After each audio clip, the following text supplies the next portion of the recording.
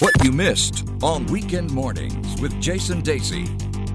What a week in news we've seen over the last few days right across the world. This is our international news review segment on Money FM 89.3. And I'm joined by Prerna Suri. She's the director of Clerico Communications here in Singapore. Very experienced broadcast journalist, has worked for Al Jazeera, BBC, Reuters. Welcome to Money FM. Thanks, Jason. Lovely to be here. Yes, it is. What a week it's been. And we're going to start with a light story, something that a lot of entertainment fans would have noticed, that we have actually the first ever Emmy nomination for a lead actress who's an Asian.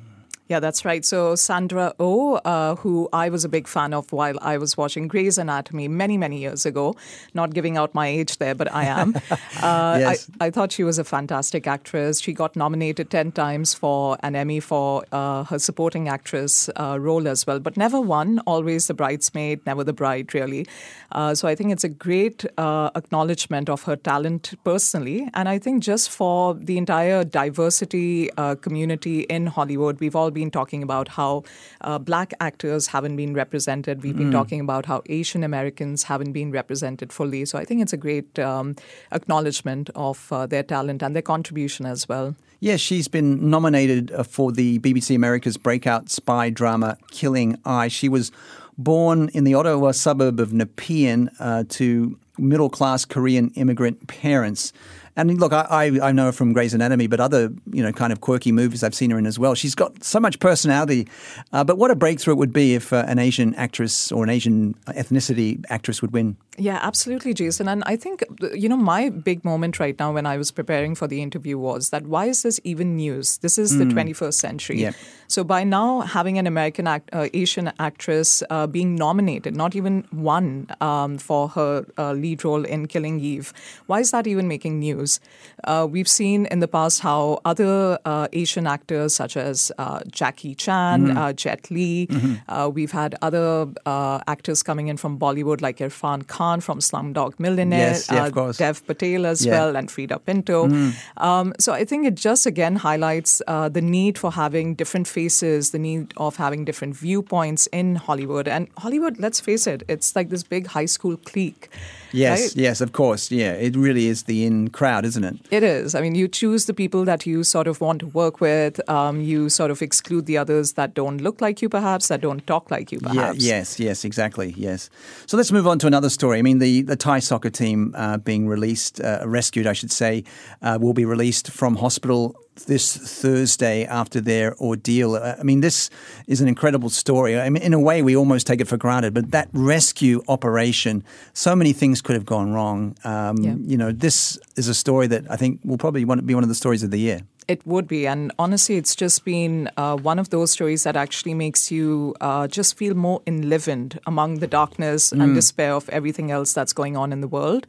I think at some point last week, we all were on our tenterhooks just thinking about how they will be rescued. It was great news that they were found alive on that ledge when those two British divers found them. But then really the death of one of the rescue divers. Yeah, that was terrible. Yeah, that sort of highlighted how difficult and dangerous that mission would be. And thankfully, they all came out alive. Yeah, and some of the images that we're getting, like their Cheerios on the video that's been released, thanking the people that saved them. Of course, we have the World Cup coming to a conclusion.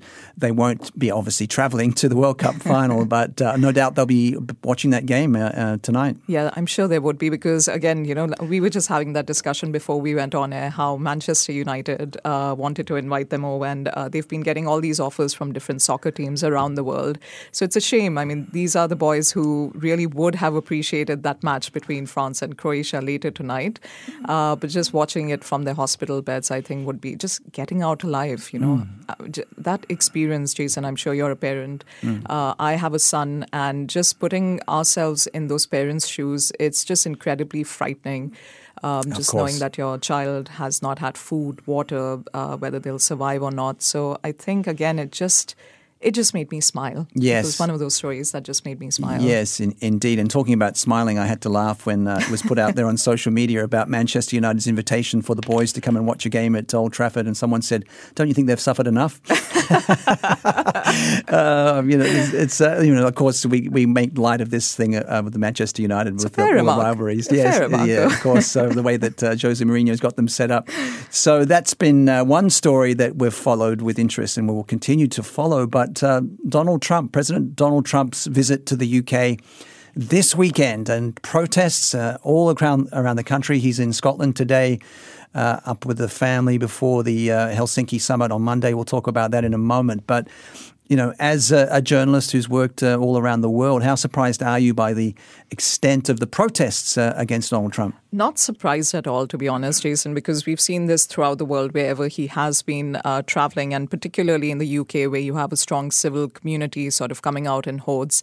And Donald Trump, in true Donald Trump fashion, has once again torn up standard etiquette for diplomacy by turning up not with flowers or a bottle of wine, but with a verbal grenade perhaps to UK Prime Minister Theresa May. With that story in The Sun, which is, of course, a Rupert Murdoch publication linked to Fox News in the US, which is a huge supporter of his, almost a mouthpiece. Exactly. And then for him to sort of turn around and say that, I actually think that she was very nice and that she is very nice and that The Sun is just a fake news platform, to me speaks volumes. And there's a recording. There's an audio recording of exactly what he said. So there's nothing left to chance here, okay? This is not some, National Enquirer. The Sun is obviously a sensationalized kind of tabloid, but there is an audio recording that's been released about all the things he said, and he said them. He does. And I think he sort of has those convenient moments of amnesia when he does forget about things that he's talked about. And Twitter is his great platform for that, I think. Yes, yeah. But I don't know if you saw the baby blimp that was put out of Trump. In central London, wasn't it? In central London,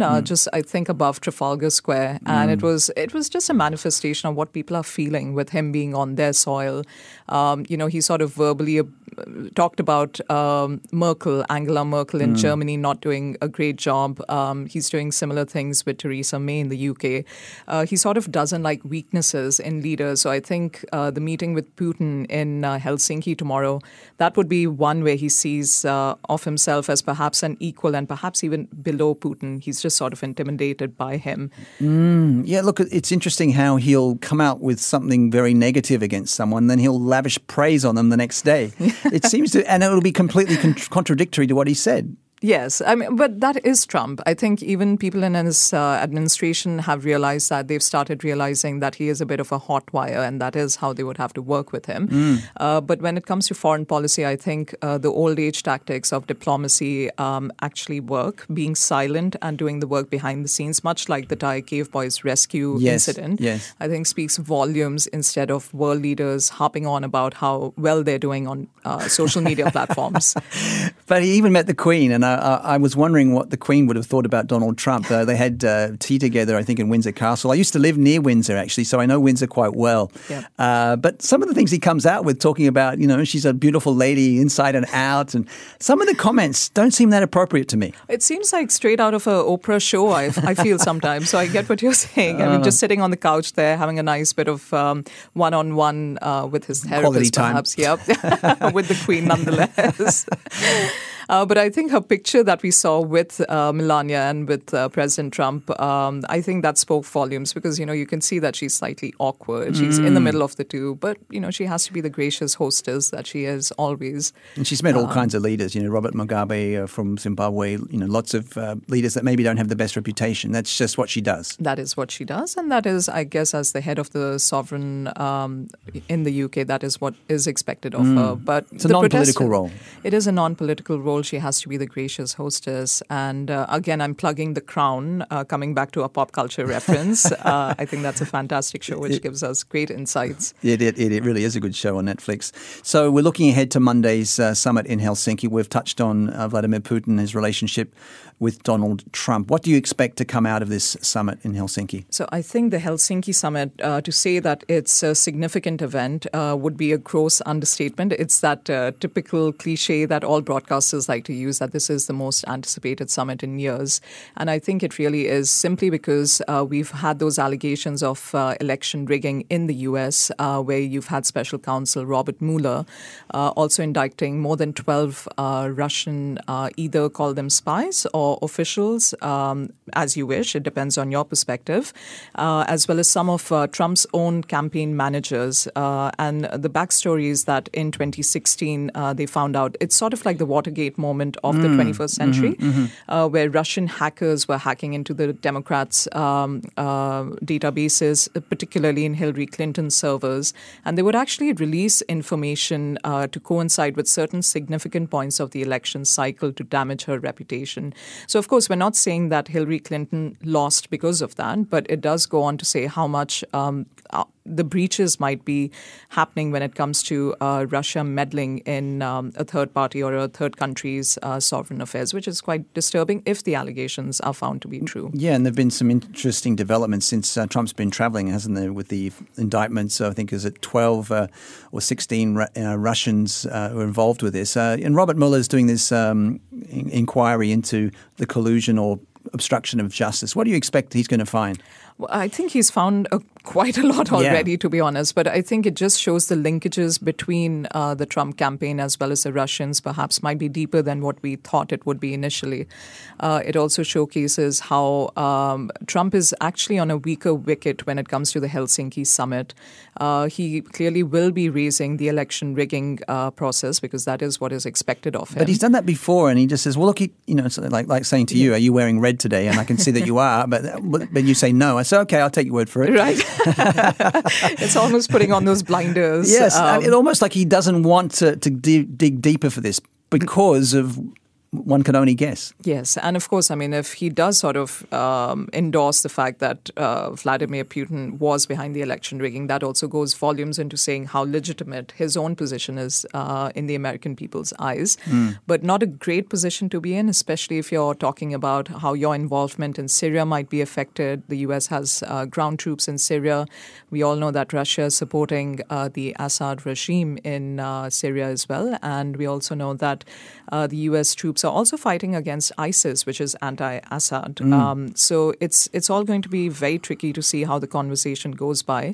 But I suspect there might be a winding down of the troops in Syria, perhaps from this conversation. Let's hope so. Okay, for the moment, thank you very much to Prerna Suri, the broadcast journalist here in Singapore, the International News Week in Review here on Money FM 89.3.